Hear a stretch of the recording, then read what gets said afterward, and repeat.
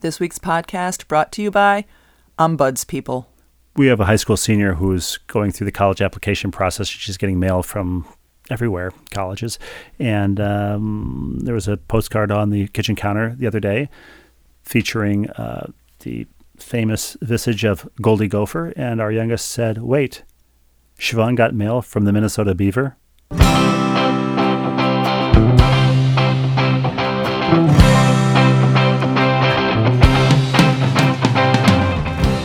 Can I tell you something that was super heartwarming that happened before my last flight? Please. I don't even remember where I was going. I think I was going to Phoenix. I was at Hartford Airport before I went through security, and there was a woman with 3 young daughters. I would say, I couldn't tell if the older 2 were twins, but say they're not, then they were probably 3, 4, and 5, in that range. The youngest one in curls? Yeah. These 3 little girls. And I come up the escalator and turn the corner to go get in line at TSA Pre. And as I come up the escalator, one of the girls says, "There's Daddy, there's Daddy." And the 3 girls, I'm tearing up right now as I'm telling the story. The 3 girls just start jumping up and down as their mom's standing there. And she's like, "You got to wait. He's got to come through. There's Daddy, there's Daddy, Daddy, Daddy, Daddy." As these 3 girls are jumping up and down. And at the time, just like right now, I had tears coming to my eyes. And then I just see this young dad. I would say the parents were in their, early 30s. This young dad come over. And when he gets over to where they can, the 3 girls just go over and cling to him. And it was just so sweet. It was so sweet. As I'm about to embark on my grumpy journey and go through TSA, it was just the sweetest moment. And whatever novel that you start writing in your brain about where he was or how long he was gone or anything, it just makes you, I don't know, appreciate stuff. And as that group collided, did it knock his unicorn hat off? I was at our youngest soccer game this weekend, and one of the dads who listens to the podcast came over and he's like, "Rebecca, do you have a picture of the guy in the unicorn? Because, I got to post that." So, yes, I showed him the picture of the guy in the unicorn. So, and I posted this on my Twitter account, but the people at TSA Pre in Hartford are ridiculously friendly and ridiculous, just nice. And granted, I've been going through there a ton lately, and I've been going through there a ton on Saturday evenings. So I'm seeing the same people every Saturday for the last 3 weeks. But they're just super friendly and nice, and not just to me, but to everybody that's around me in line too. It's just they make it a more pleasant experience than it could be, and generally is in most other airports. So, will you exchange Christmas cards with the TSA Pre people? Hopefully, I won't be traveling every Saturday leading up to Christmas. But if I was, maybe I'd hand out a Christmas card. But going from the super sweet with the little kids jumping up and down, what do you think of this? I'm on my plane. I'm flying to Phoenix. I think it was the first leg of the plane where I'm going from Hartford to Detroit. And I'm sitting in my seat, and I just hear this guy's voice, and I see this body, pretty big guy, pretty big dude. And he must be in the window seat. And he says to the guy in the aisle seat, he said, "Hey, Tiny, I'm next to you." And you have to understand, the guy in the aisle seat was also a very large man. "Hey, Tiny, I'm next to you." And he could only get away with it because he was equally tiny. Yeah, but I was waiting because I'm like, is that guy going to get angry? Do they know each other? No, they didn't know each other. But "Hey, Tiny," that's what I think you should try next time you get on a plane. Be like, "Hey, Tiny." Too bad that guy was on the aisle and you on the window, and he came in and said, "Hey, I'm between Tiny and Shorty." It would have been perfect. And then this is my last traveling. I don't know if this would be a traveling violation, but it's my last traveling story. I'm sitting on the plane. Now, this is the flight from Detroit to Phoenix. And I just hear a woman behind me just talking and talking. And it's not, her seatmate is a new acquaintance. It's not someone she knows. And she's just yammering on. But the line that really stuck with me is I hear her say, "I finally got my tubes tied. I was one of those women where if a man looked at me, I'd get pregnant." And so they'd been having this just a conversation. That came out of nowhere.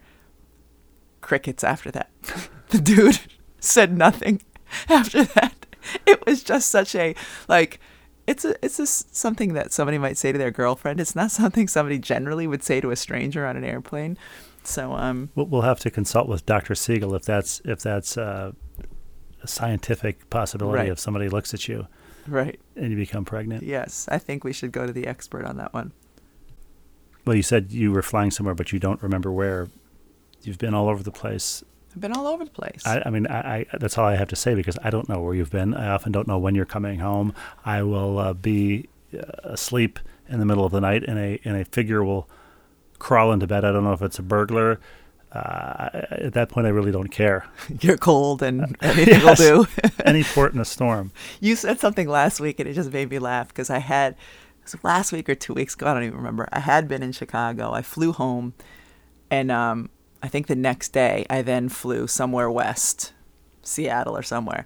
Anyway, I'd flown home and I got in that morning, and I'm telling you, all right, this is what I'm going to do this afternoon. I'm going to get this kid, do this, this, and this. And your response to me was, okay, I didn't even know you were coming home. I thought you were going straight to Seattle or wherever it was. Well, I you didn't. Truly, when I tell you, like, when I'm returning, you it just goes in and out. You give me the breakdown of you're going to Chicago for Game 4 of that Chicago-Connecticut series, and then depending who wins, if scenario A happens, I'll come home for a day, then I'll go to Phoenix or Las Vegas. If scenario B happens, I'll go straight to Phoenix or Las Vegas. And I say, why don't you just go, since you're halfway across the country as it is in Chicago, why don't you just go straight from Chicago to Phoenix or Las Vegas? And those are the scenarios. I'll either come home. If Connecticut wins, I come home to call a Game 5. If not, I either go straight to Vegas or straight to Phoenix. I don't even know myself. But you came home for a night between your last trip and your next trip, and you coached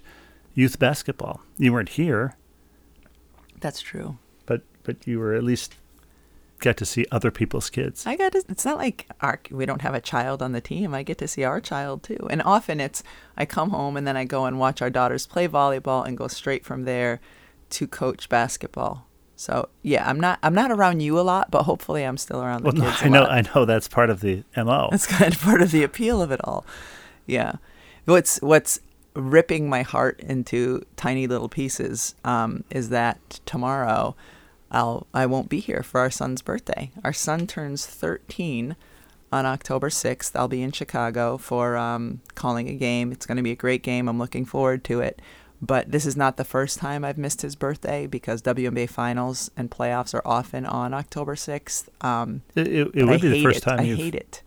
You would have been present for his birthday. And that's lovely. But ask Dr. Siegel if that's scientifically possible. But I love my job. I hate missing the kids' birthdays. It is, as a side note, it is also your birthday tomorrow. Yeah, but you and our son have the same birthday. True, but I tend to not miss my own birthday. It's gonna be my birthday whether I'm in Chicago or home. And we've talked about this before. The second he was born, it was no longer my birthday. It was his birthday. Do you think when TSA looks at your license and sees that it's your birthday, they'll have a cake for you or something?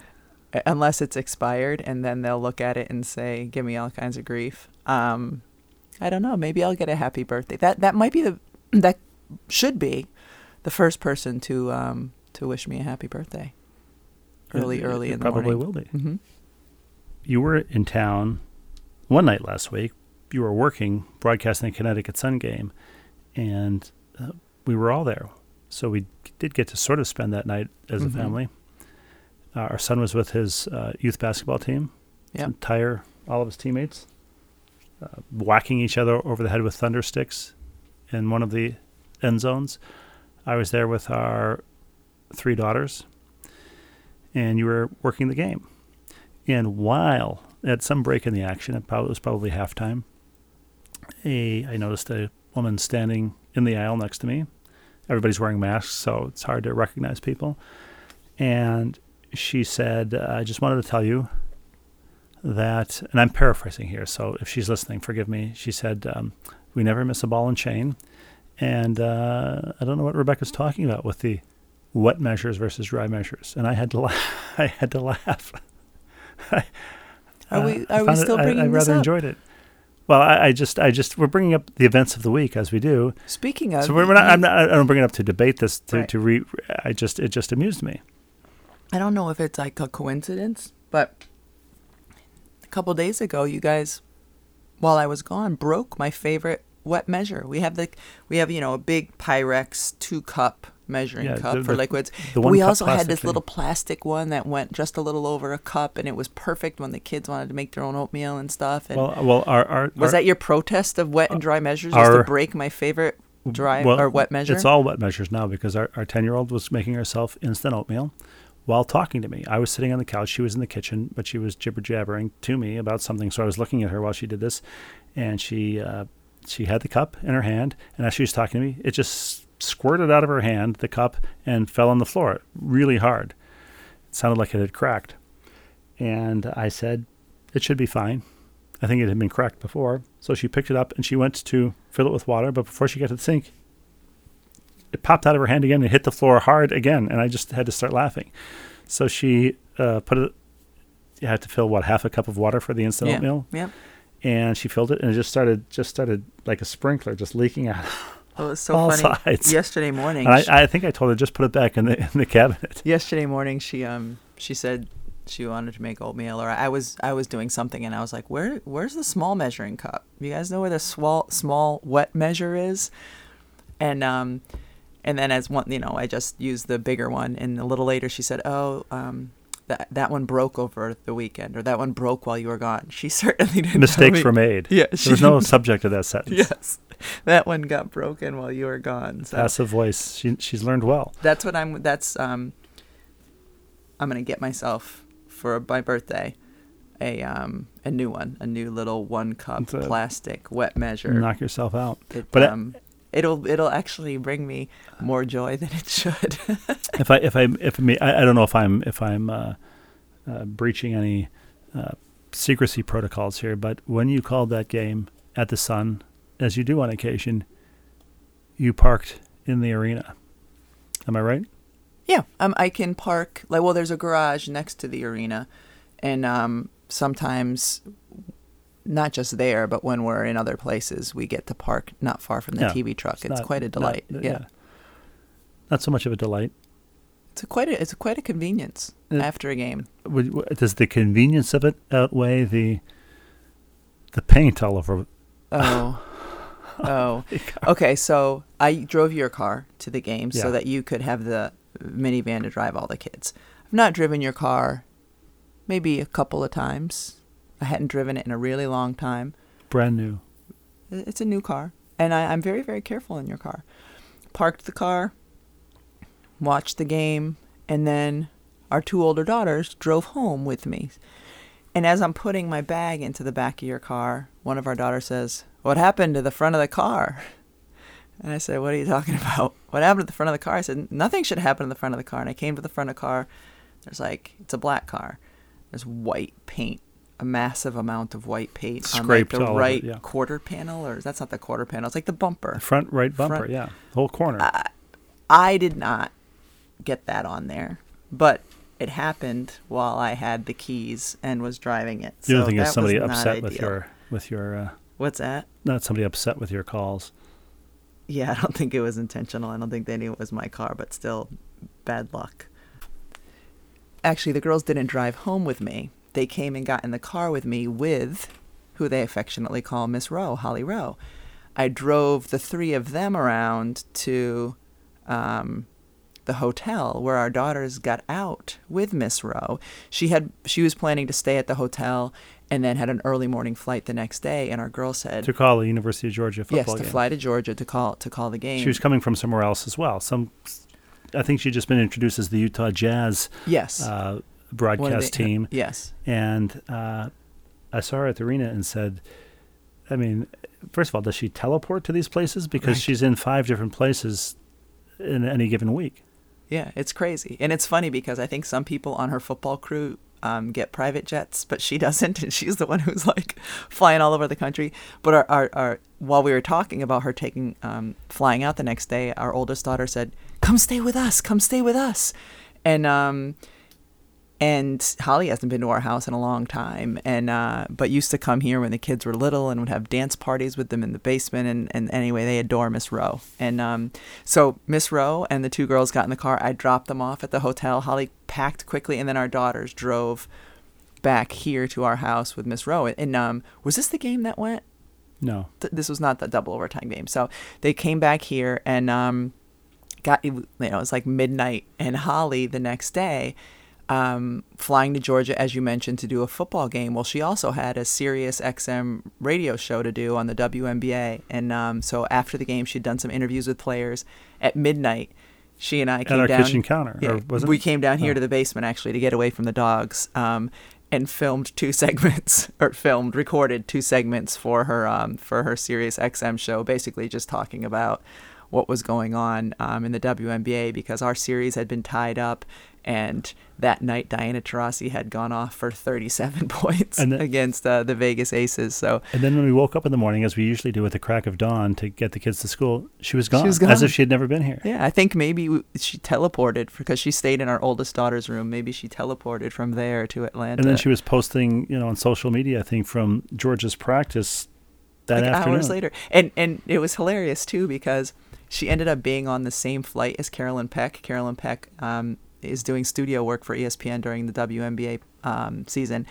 And so Holly recorded a segment for her radio show with Carolyn Peck while they were, I don't know if they were on the airplane or in the airport, but this is, and then she like edits it or sends it in and whatever, puts this whole show together that airs later that afternoon while she's at the University of Georgia practice. So, well, I told her at the game, we have full employment in the U.S., but it's Holly has all of the jobs. I'm going to give my WNBA playoff update right now. A lot of exciting things happening. So Connecticut and Chicago. Chicago leads that series 2-1. The first game went to double overtime. Second game was close. Third game came down to the wire. Connecticut had a couple of chances to pull that one away, but instead Chicago was able to hold on and win. So that one is could be a playoff elimination game on Wednesday, followed by Vegas, which is 8 o'clock Eastern on ESPN. And then at 10 o'clock Eastern on ESPN, you have Vegas and Phoenix. And I did the game 3 of that series. Game 2, I think, was a 26-point win for Phoenix. Diana Taurasi went off. Game 3 was a 27-point victory for Phoenix. Brittany Griner had a great game. Brianna Turner was phenomenal. Right now, the Vegas Aces, who looked incredible late in the season, are struggling, and it's going to be interesting to see if they can bounce back and even the series on Wednesday. But really, really good basketball being played. It was interesting too because Diana Taurasi has been playing on a hurt ankle, and before Game 2, before her 37-point game, Bill Laimbeer made a comment of, it's the playoffs. Nobody's hurt in the playoffs. I expect Diana to be great. Diana was asked about that. Bill Laimbeer said this, and her response was, "Who's Bill Laimbeer?" And if anybody knows Diana Taurasi, they know if you in any way irritate her, watch out. And so that's what happened. She was ridiculous in Game 2 with her 37 points. So we go down there. The game was actually at Arizona State because Disney on Ice was in their home arena. Disney on Ice, a perennial interrupter of WNBA party playoff. spoiler. Yeah. But as parents who've taken our kids to Disney things, like think of all the heartbroken children if they had done the opposite, if they had postponed Disney on Ice. Anyway, Holly, if they had put Disney on ice, as it were. Yeah, exactly. So as Holly's talking to Diana before Game 3, she finds out, not only does she have a really bad sprain in her ankle, she's got a fractured bone, either in her foot or her ankle. So that's what she's playing on. So it is pretty cool, though, because the Phoenix Suns men's team, NBA team, was playing a preseason game a day later or 2 days later in Sacramento. They postponed their charter so that a bunch of the guys could come to the game. So they got there at halftime. Chris Paul was there. Devin Booker was there. And a couple other players. They came right from practice. We were there for the second half of the game, which was pretty cool. And anyway, it's going to go to a Game 4 on Wednesday. And what's neat about that, too, is the Suns have another preseason game that was supposed to happen that night. But now that the women's team is playing, they and the Lakers, who is their opponent, moved the game earlier. So it's going to be the first ever doubleheader NBA WNBA game in the history of the league. The guys play first. I think there's an hour in between, and then the women's game. So, you think that maybe LeBron James or some other Lakers, if they don't leave right after the game, might be in attendance. But it's been a great and fun playoff series. If they try to leave right after the game, they will be waylaid by Holly Rowe, don't you think? They would be, except Holly's with us in Chicago. Although she could get to LA from Chicago at halftime. Somebody actually tweeted at me when we did the game, the Connecticut Chicago game, and the night before Holly had been. It was one of these games. The night before, Holly had done a college football game. Oh, this is what it was. Holly had been at Georgia, done that game, and then on Sunday, our game. And somebody tweeted, like, if Holly Rowe now shows up in wherever, the game right after ours, to call this game, like, my mind's going to be blown.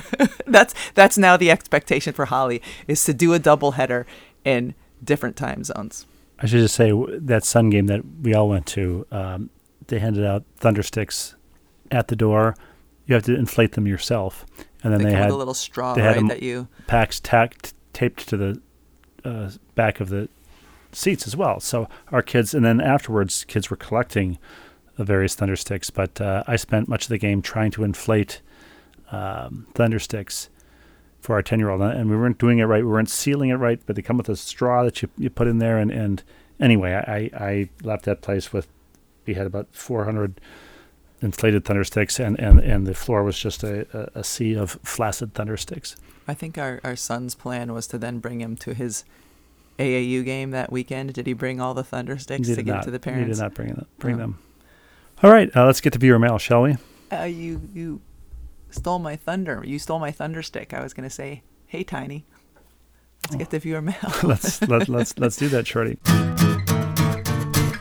Bait that hook, throw our lure, reel us in with your viewer mail.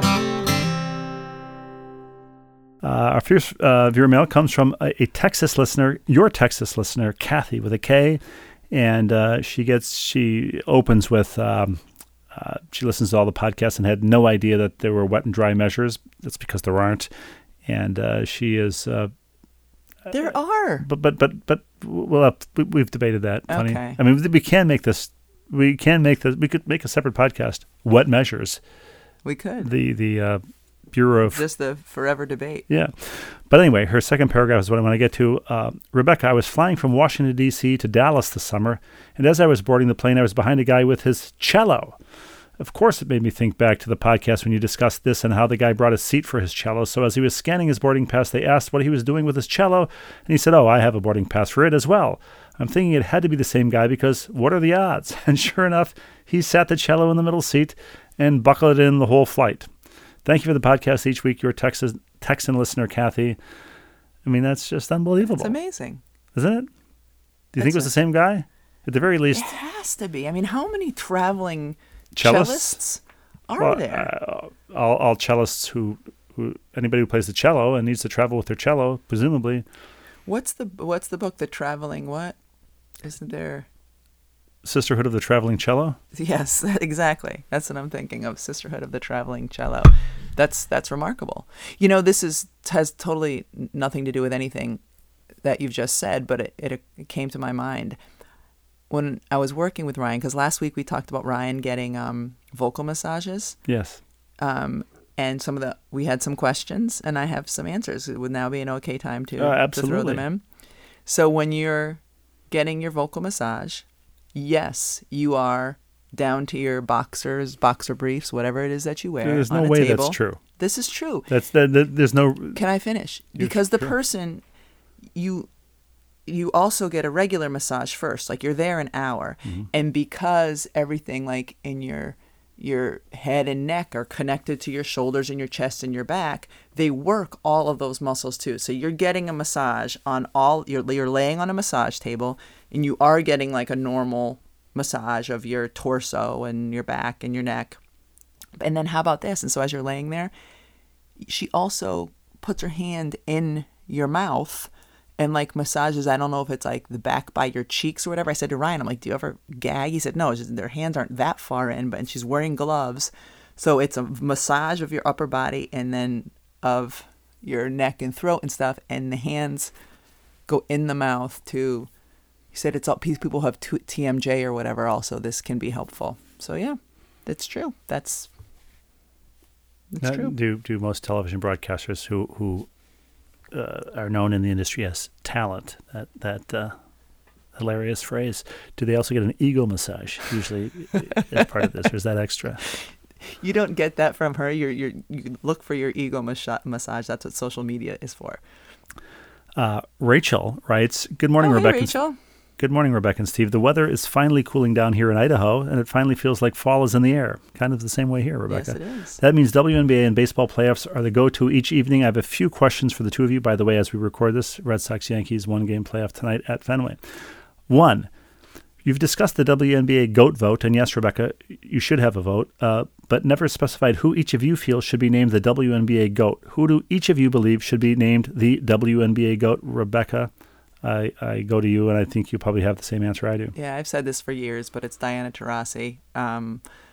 Without question, in my mind, it's Diana Taurasi. And, I mean, her 37-point performance as a 39-year-old was kind of the cherry on top of that. But she just has an impact on everything. And significantly, she's great, no question, but also significantly, those people who are in the discussion from the first years of the WNBA were playing the sort of second half or last years of their careers at the start of the WNBA. Young players now some may have 15 or 20 years in the league, right. But her career has also coincided with the duration of the league. I mean, she's been great for longer than anyone else was ever great in the league. And could Cynthia Cooper have been great for 20 years? Of course, but her first year in the league, she was 34. It's just the timing of it. So to me, it's Diana Taurasi without question. Rachel has. Are you going with the same answer? Yeah.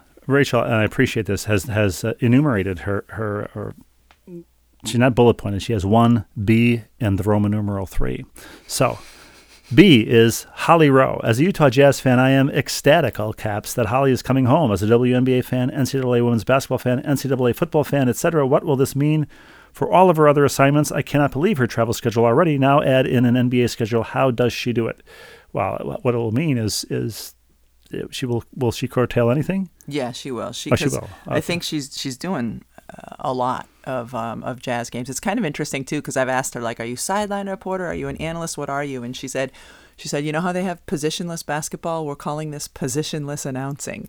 So she will have a position. The Jazz announcers, the whether it's 1 or 2 play-by-play and analysts or just play-by-play, they're like up in their perch. But Holly will be down courtside like she typically is, and we'll just be adding color and flair and all the wonderful stuff she adds. But will she be required to wear pieces of flair during the game? Whether or not she's required to, she always does. But she on the ESPN side, she does a ridiculous amount. So she's going to still do her college football, college basketball, men's and women's. I think that she might do a little bit less of other things. I'm not certain about this, but maybe in softball, instead of doing a bunch of regular season and the tournament, maybe she just does the tournament. I'm not sure exactly how she's going to navigate it, but I do know this: women's sports are a huge priority for her. So she's certainly going to still be doing the top women's college basketball games, the tournament, the Final Four, the WNBA.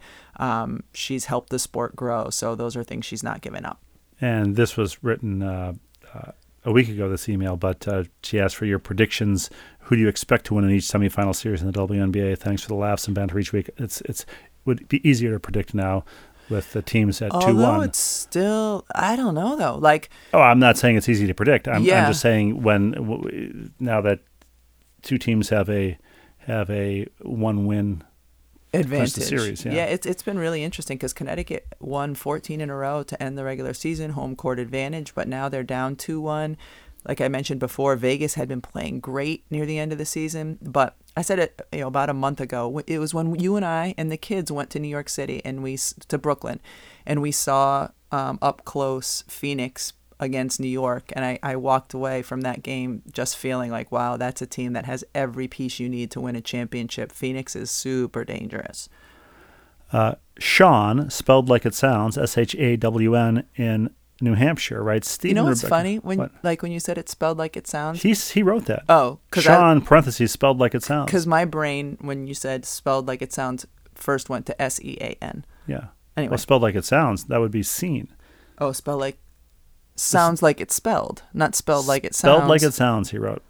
Shawn, and it's spelled how you would, it's spelled phonetically, S-H-A-W-N. Okay. Steve and Rebecca, I was exactly 56 years old. It was my birthday when your last show made me wonder consider wet versus dry for the measures for the first time. I often use a wet measuring cup for dry measuring. In fact, tonight I put sugar into a wet measuring cup, then added hot water to make the sweetener that I add to iced tea, in the process converting the dry measure to a wet measure. Well, that makes sense. I was stationed in the South for 9 years of my Army career, so I learned to love sweet tea. I know there are different measuring cups. It has just never mattered to me which one I use since the measurements are the same. Thus, Steve is not alone in this blind spot. Sadly, for me, it's just one of many. As a side note, I asked my 22-year-old son if he knew the difference, and his answer was, and I quote, nope.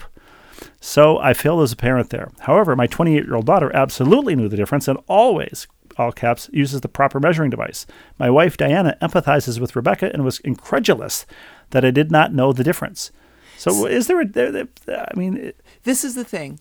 It's easy to use the wet measure for dry goods. It's hard to use the dry measure for wet goods. Okay, like if you have the one cup that's meant for dry okay. and you try to put water in it, it's going to spill and stuff. Regrettably, writes Shawn, I never took home economics. Instead, I took woodshop, which Diana can confirm was a complete waste of time as my skills with woodworking are worse than with cooking. On the bright side, I know a hell of a lot about Excel, so can offer my services there. Be well, go Army, beat Navy. Shawn in Abo, New Hampshire. Thank you, Shawn. Kids don't have to take home ec and woodshop anymore. I took home ec and woodshop first in middle school, and then I didn't in high school, but I did in middle school. We did the cliche woodworking. Woodshop was always taught by a guy with a missing thumb. Right. We did woodworking, home ec. We did balancing a checkbook. We also did cooking and sewing, and boys and girls. Everybody did it. It's I think it's an important skill. Balancing a checkbook, certainly.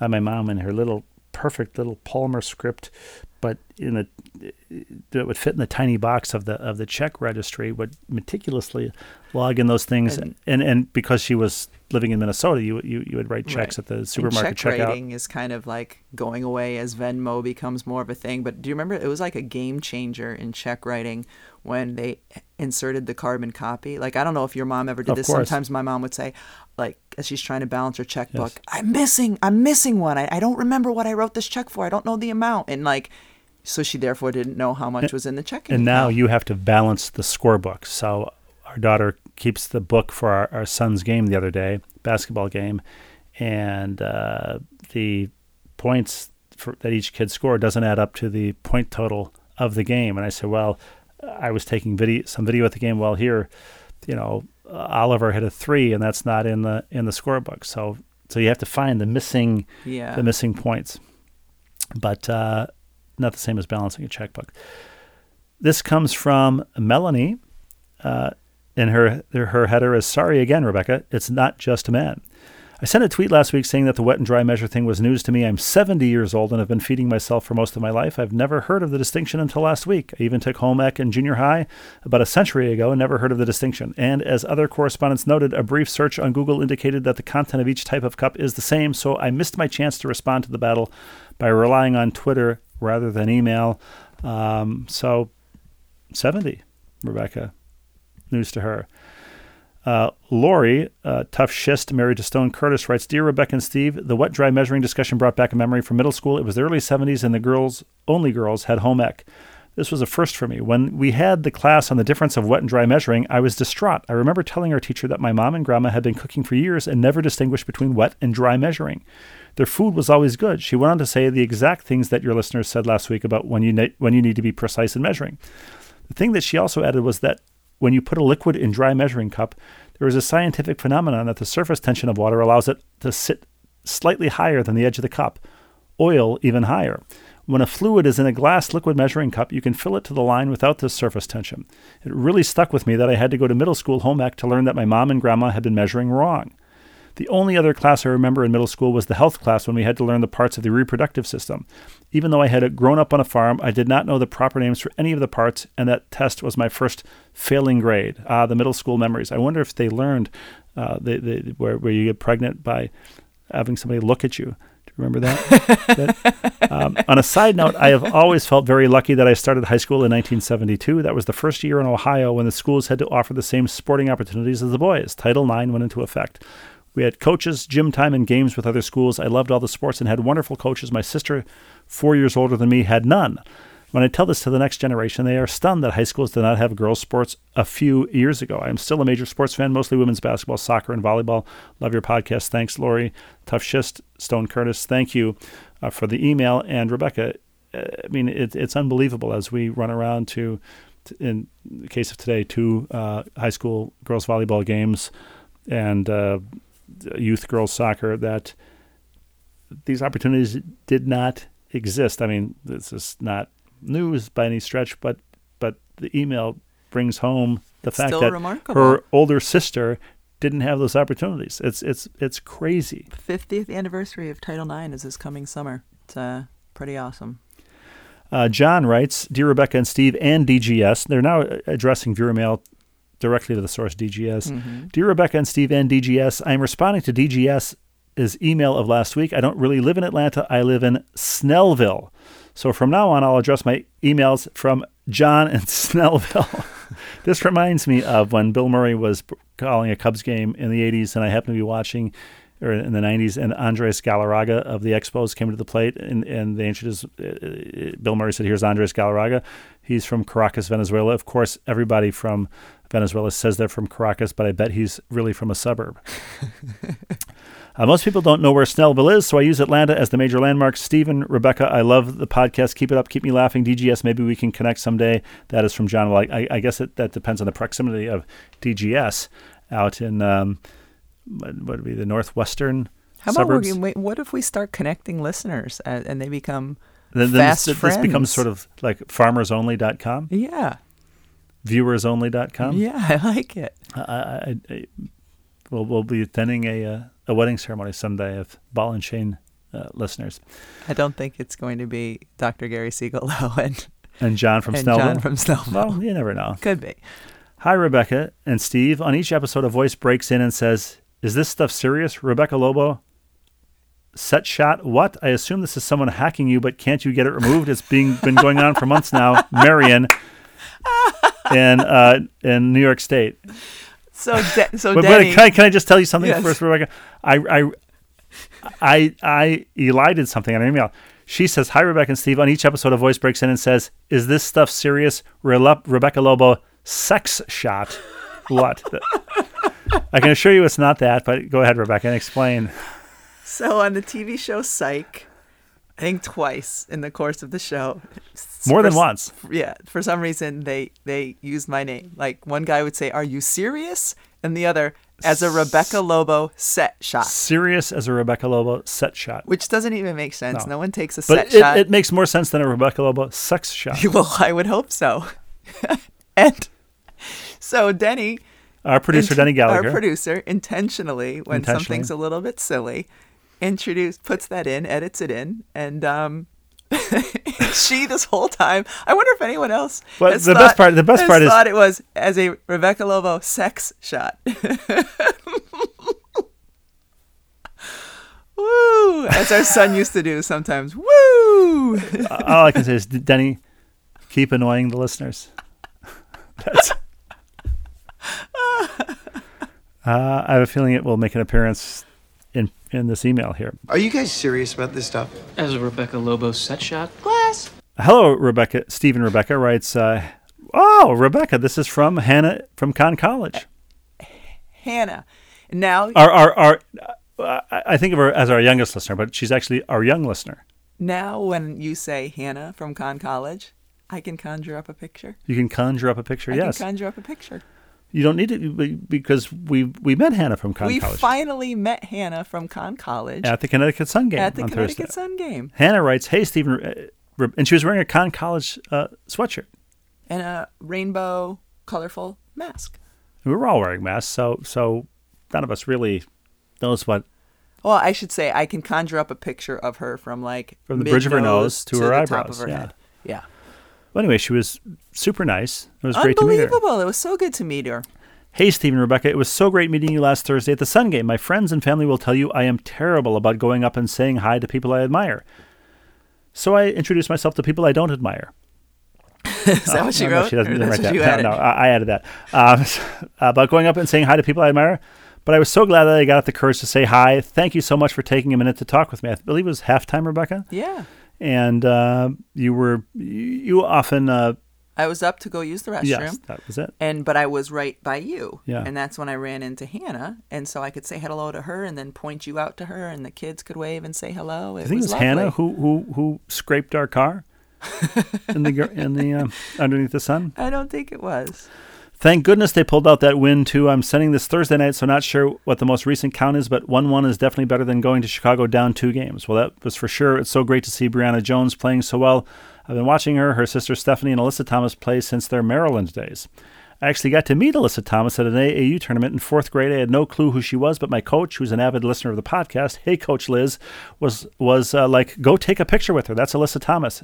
And indeed, there's a picture attached. So it's since 4th grade, she's at least been introducing herself to. Oh, you'll have to forward me that picture. I will. It's we talked. We told the story. Oh well, maybe you don't want to post it because she says it's a cool story now, but it might be one of the cringiest photos of me ever taken. See attached arrow is pointed at me.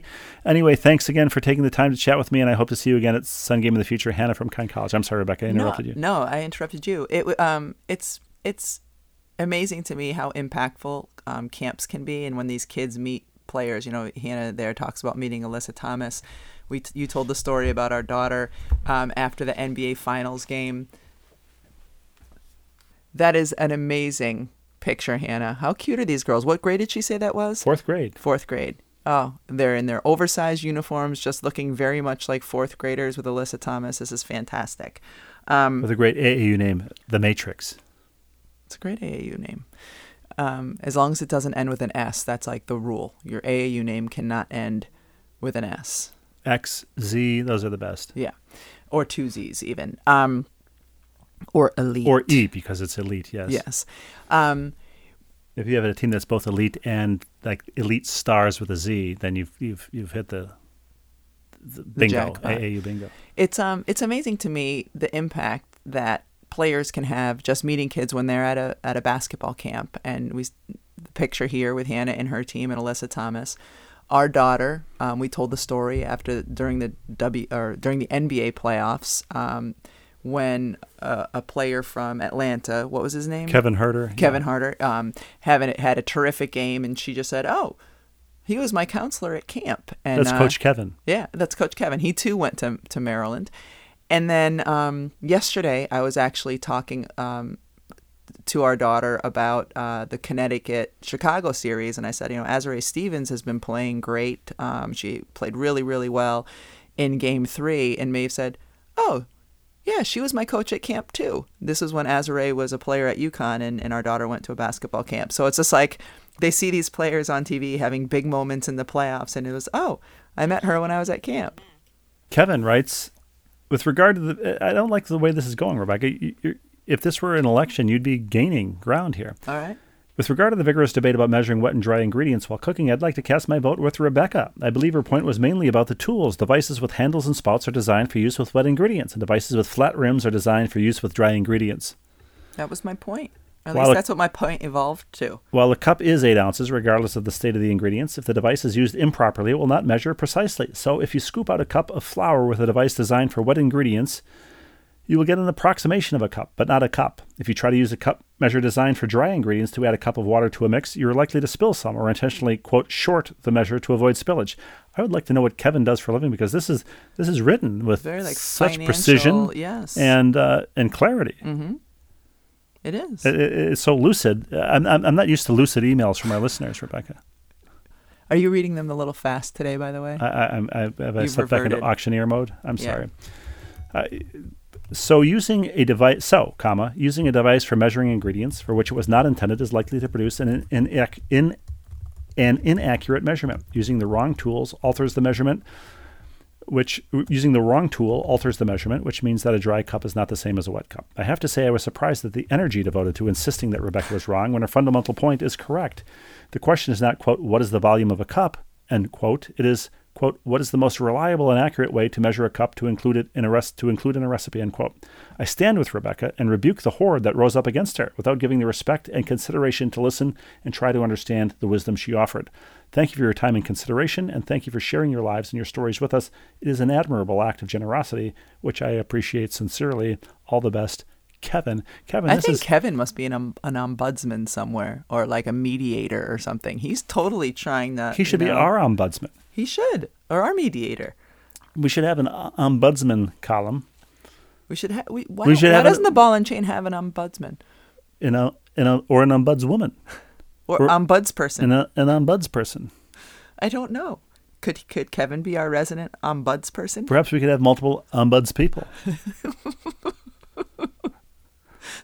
What a ridiculous word, ombudsman. Especially when you say it. Has anyone ever heard it this many times, like in a short time? No, but frame? I did notice that in the game the other day. You said there will be two. Ryan said there'll be two game fours, and you said is it games four? And he said no, surely it must be. And then you guys asked Holly, and Holly said she had no opinion. But how did nobody invoke secretaries of state or attorneys general? Well, see, because I've brought this up now on 3 telecasts, because Ryan has to read the promo, and he says, yes, there will be two game fours. And I've said every time, isn't it games 4? And I'm trying to get a conversation going, and Ryan just usually lets it go. But this past time, he asked Holly to weigh in, and she chose not to. Maybe that's something our ombudsman could if Kevin does write an ombudsman column for us, it has to be called, and I'm quoting from his, it has to be called Rebuking the Horde. The Horde? Rebuking the Horde, yes. Well, you're the linguist. Is it games 4 or is it game 4? Well, first of all, it's an asinine. Of course it is, but that's the whole point of bringing it up. Games 4. It is games 4. I mean, if you have 2 sets of Connect 4, what would you call them? You'd call them 2 sets. You'd call them Connects 4. You wouldn't call them Connect 8s? Hey, what happened to my Connects 4? Dear Stephen Rebecca, writes Michael, greetings from Higashi Kitazawa.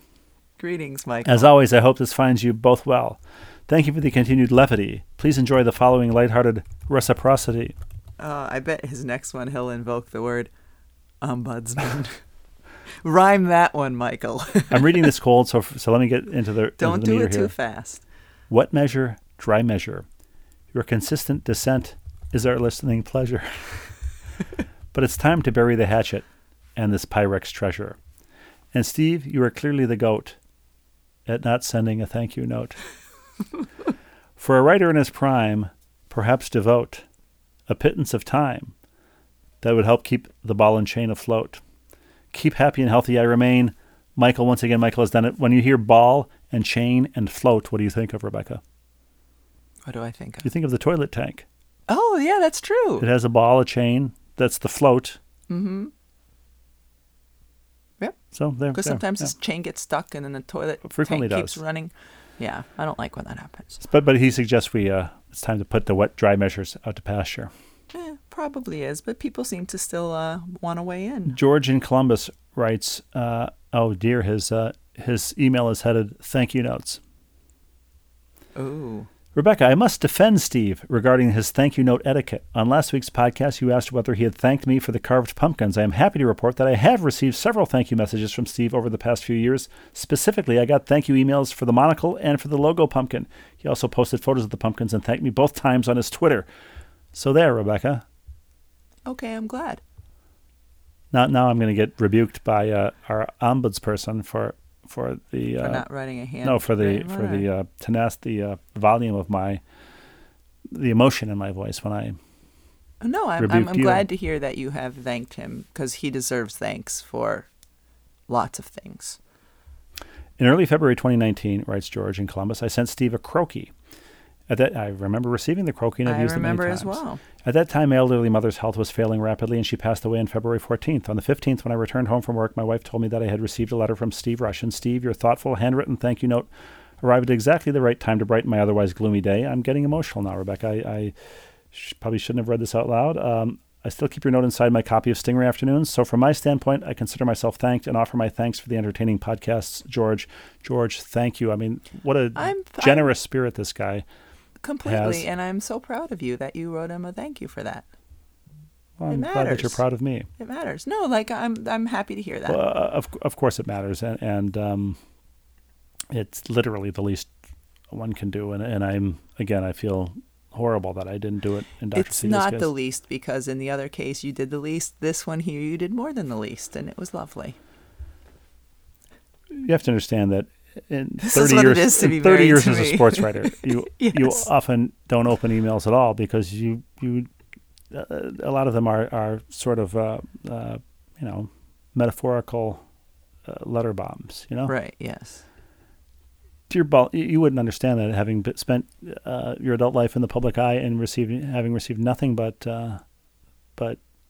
lovely emails and sometimes fan art, but seldom the kind of hate mail that we ink-stained wretches can receive. One of my things that I read, an @reply on Twitter this past weekend, made me laugh. It was something like, "I've never seen Announce Crews change series change series in the middle. What makes Ryan and Rebecca so special that they're now on the Phoenix Vegas game?" Doesn't it happen all the time? It happens all the time on the NBA. It doesn't typically happen on the WNBA. But number one, what makes us so special? We get moved from the series that's like super close, double overtime, triple double, to the series a game after it was a 26-point win. And we have nothing to do with it. That game was on ABC. We tend to call the games that are on ABC, so they shifted us over just for that one game. But it's funny, people's perceptions. What makes them think they're so special that they get to do the other series? And of course, I didn't respond to the person, but it's like, what makes us special is we do what our bosses tell us to do, and we actually missed the better game. But anyway. Dear Ball and Chain, writes Robert, if you have a follow-up to Ryan Ruocco's vocal massage story, here's a possible headline. Ruocco recumbent receives Ricola relaxation recommended. Ryan has a bunch of Ricolas on I asked you specifically last week. On the announce table. I mean, and he pops them while he's sipping on his hot water. How has there not been a Ryan Ruocco for Ricola promotion Some yet? sort of ad campaign? I don't know. On your podcast 2 weeks ago, Steve mentioned monks creating illuminated manuscripts. That reminded me of the Xerox commercials from the late 70s, which featured a monk who created such a manuscript and was asked by his superior to duplicate it 500 times. In the commercial, Brother Dominic turns to the Xerox 9200 to complete the task. See link below, and here is a YouTube link to a commercial that I haven't thought of in 45 years, but I remember vividly when Brother Dominic asked to copy his manuscript, makes Xeroxes of it on the Xerox 9200. I remember that as well. Yeah, you remember that? Yeah. Brother Dominic. Kudos to Rebecca, writes Anne. By the way, that was from Bob in North Carolina, our simplest of palindromes. Thank you, Bob. Anne writes, Rebecca, good job conceding the wet-dry measure being the same. Too bad Steve doesn't concede your point that there are different measuring vessels for each purpose, and exactly for the reason you explained. I am disappointed, Steve. Anne in Mississippi. Well, I'm happy to concede. You don't even know what you're conceding. Well, yeah, I'm conceding that the spouts would make more sense to use as a wet measuring device, and the cups with the handle that they sort of look like a pan would make sense. It pains you that much to call them wet measures and dry measures? You have to call them the thing with the spout and the thing that looks like a pan with a handle? I just don't know that we can use the phrase you just can't go wet back. measures and dry measures any longer without incurring some kind of an FCC fine. Yeah. Finally, DGS. Dr. Gary Siegel writes, OMG, there's so much to discuss, is his header. So let's get to it, shall we? Definitely, let's get to it. Hello, Rebecca and Steve. Episode 184, The Purr and the Henpecker, may have been among the best pods you've ever broadcast. I finished it on Sunday afternoon at the gym and then got back to work. It was a bit quiet to watch Phoenix overrun Las Vegas in an exciting WNBA game announced by 3 of my favorite ESPN personalities. With no further ado and perhaps some proofreading, let's get to business. Let's get to business. It's Dr. business Siegel. time, as Flight of the Conchords once said. 1. Friend of the podcast, Holly Rowe, was in Athens, Georgia on Saturday along with College Game Day for the Arkansas versus Georgia football game. I was a mere 59 minutes away, and somehow we didn't see each other. And she had been at the Ball and Chain Studios only 36 hours earlier. That's Rebecca. right. 2, as I type, Holly is the sideline reporter at the above-mentioned game. Above-mentioned, all one word. I love that. It's a beautiful-looking collection of letters there. Above-mentioned game. And Rebecca alluded to her travels last week to obtain a fantastic interview with Sue Bird and Diana Taurasi. I was touched by the jersey exchange and couldn't help but think of the classic moment in which Brandi Chastain removed her jersey in a similar fashion after scoring the winning goal in the 1999 World Cup shootout. I'm not a sports historian, you guys are, but I bet that Brandi paved the way for such actions. By the way, was Megan Rapinoe in the background during the interview? Yes. She was across the court, and we showed her during the interview because this is typical Diana Taurasi. When the crowd started chanting like one more year and Sue started getting teary-eyed, Holly said that even though I don't think Diana was on camera at that moment, Diana started getting a little bit teary-eyed. So immediately Diana said to Holly something about her coordinating her outfits with Megan because Holly was wearing leather and Megan was wearing leather, and it like diffused this emotional moment.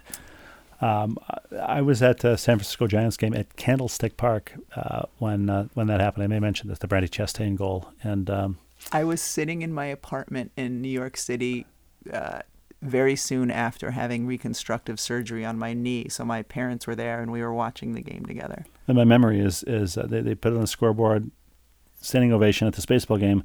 Mark McGwire, they're playing the Cardinals, stepped out of the box and out of the batter's box and applauded, and everybody applauded. Oh, that's pretty cool. 3, yes, Rebecca, the Atlanta Dream have not done especially well in the past few years, but if you come to broadcast the game, Mrs. DGS and I would love to meet you and attend, and we would love to have you visit as well. 4, Steve, I suppose that while Rebecca, you would love to have that summit meeting. Yes, I brought that up last week on the podcast when I was sort of asking why he doesn't watch more women's basketball. Clearly watches. Steve, I suppose that while Rebecca was away on Sunday, October 3rd, announcing the game, you were juggling chainsaws, great expression, looking after the children. I hope that they were well fed with White Castle sliders or takeout pizza. Dr. Siegel, I can tell you, they actually did eat White Castle sliders. We stopped at the grocery, and our youngest wanted White Castles, and I got them. And they have new microwaving instructions. You used to just tear open one end of the bag and nuke them in the bag, and it gets the steamy. Now they tell you to take it out of the bag, wrap them in paper towels, and first microwave it for 30 seconds upside down, and then microwave it for 30 more seconds right side up. That tells me that they found out something was unhealthy in the bag. Oh, almost certainly. Yeah. Or somebody was burning themselves, more likely, on the bag because it comes out at 900 degrees Kelvin. It doesn't improve the taste, I must say. 5, Rebecca, you did take your lumps from Steve and many viewers about the wet versus dry measuring situation. I think Steve must have been mistaken when he said that you were, quote, frequently wrong and seldom acknowledged it, end quote.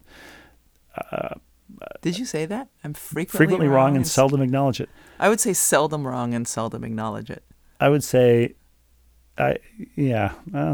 frequently wrong and seldom acknowledge it.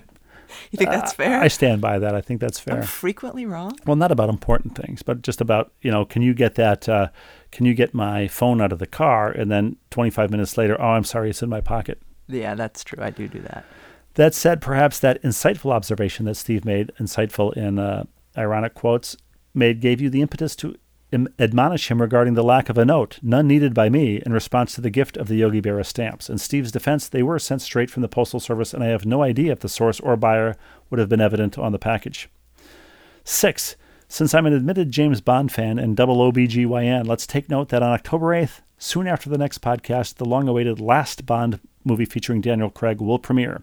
Since Mrs. DGS is a bit reluctant to go to an indoor event, let's not forget COVID-19, the pandemic, and isn't pining to see the film, I'll try to fit it into my schedule after the WNBA playoffs. Mrs. DGS is reluctant due to COVID, but also doesn't want to see a James Bond film. Let's be clear about that, Dr. Siegel. I love that he's going to fit it in after the WNBA playoffs. You don't have to watch any games, Dr. Siegel. I was mostly kidding. 7, what a pleasure it was to hear Steve pronounce meringue. And I think I also... I think we all just enjoyed it right there. And especially croissant during the podcast. Lastly, I've attached 5 pictures that you may enjoy with warm regards, Gary. Picture number 1 is the 59-minute drive from Dr. Siegel's location to Sanford Stadium at the University of Georgia. Thus, he was exactly 59 minutes away from Holly Rowe, and I believe legally he's required to be at least 60 minutes away from her. Right. 2 is a picture of Holly interviewing on the gram, interviewing a player from Georgia. 3 is Holly courtside at Is that at the Sun game? I'm guessing it is. Was that her fit at the Sun game? I can't tell from the size of that picture.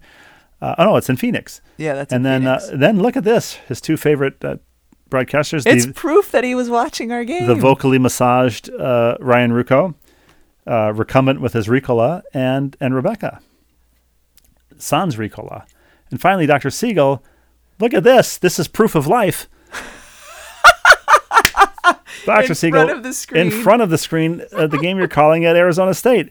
He's been busy. Proof. Meanwhile, a woman is in her 17th hour of labor, as Dr. Siegel says, just hold that thought. I need to see the end of this 10 game. months after somebody looked at her. Yes, exactly. And Dr. Siegel, you have been relieved of duty. You can absolutely not watch the WNBA playoffs and instead go watch the James Bond movie as many times full as you would Formula like. One James Bond marathon. Yes. You've done done more than your duty.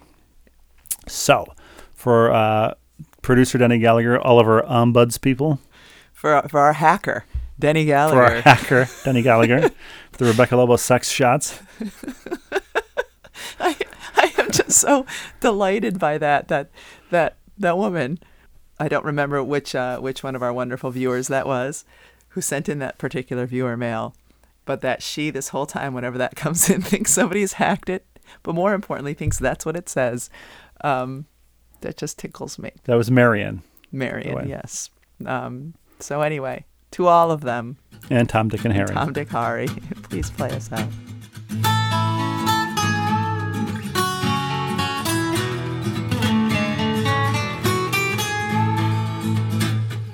Saying says no pain, no gain, and we found that to be fact. The road might twist and turn a bit, but we all arrive intact. Mr. Mom and Mrs. Dad having each other's back. Day by day just to keep it sane. Who's the ball and who's the chain? It's hard to tell right here on Happiness Lane. 6 of us and the family pet live in this cuckoo nest. Daily grind puts sanity to a daily test. Androgynous, ambiguous, what we give for a little rest. Day by day just to keep it sane. Who's the ball and who's the chain? It's hard to tell right here on Happiness Lane. It's hard to tell right here on Happiness Lane. It's hard to tell right here on Happiness Lane.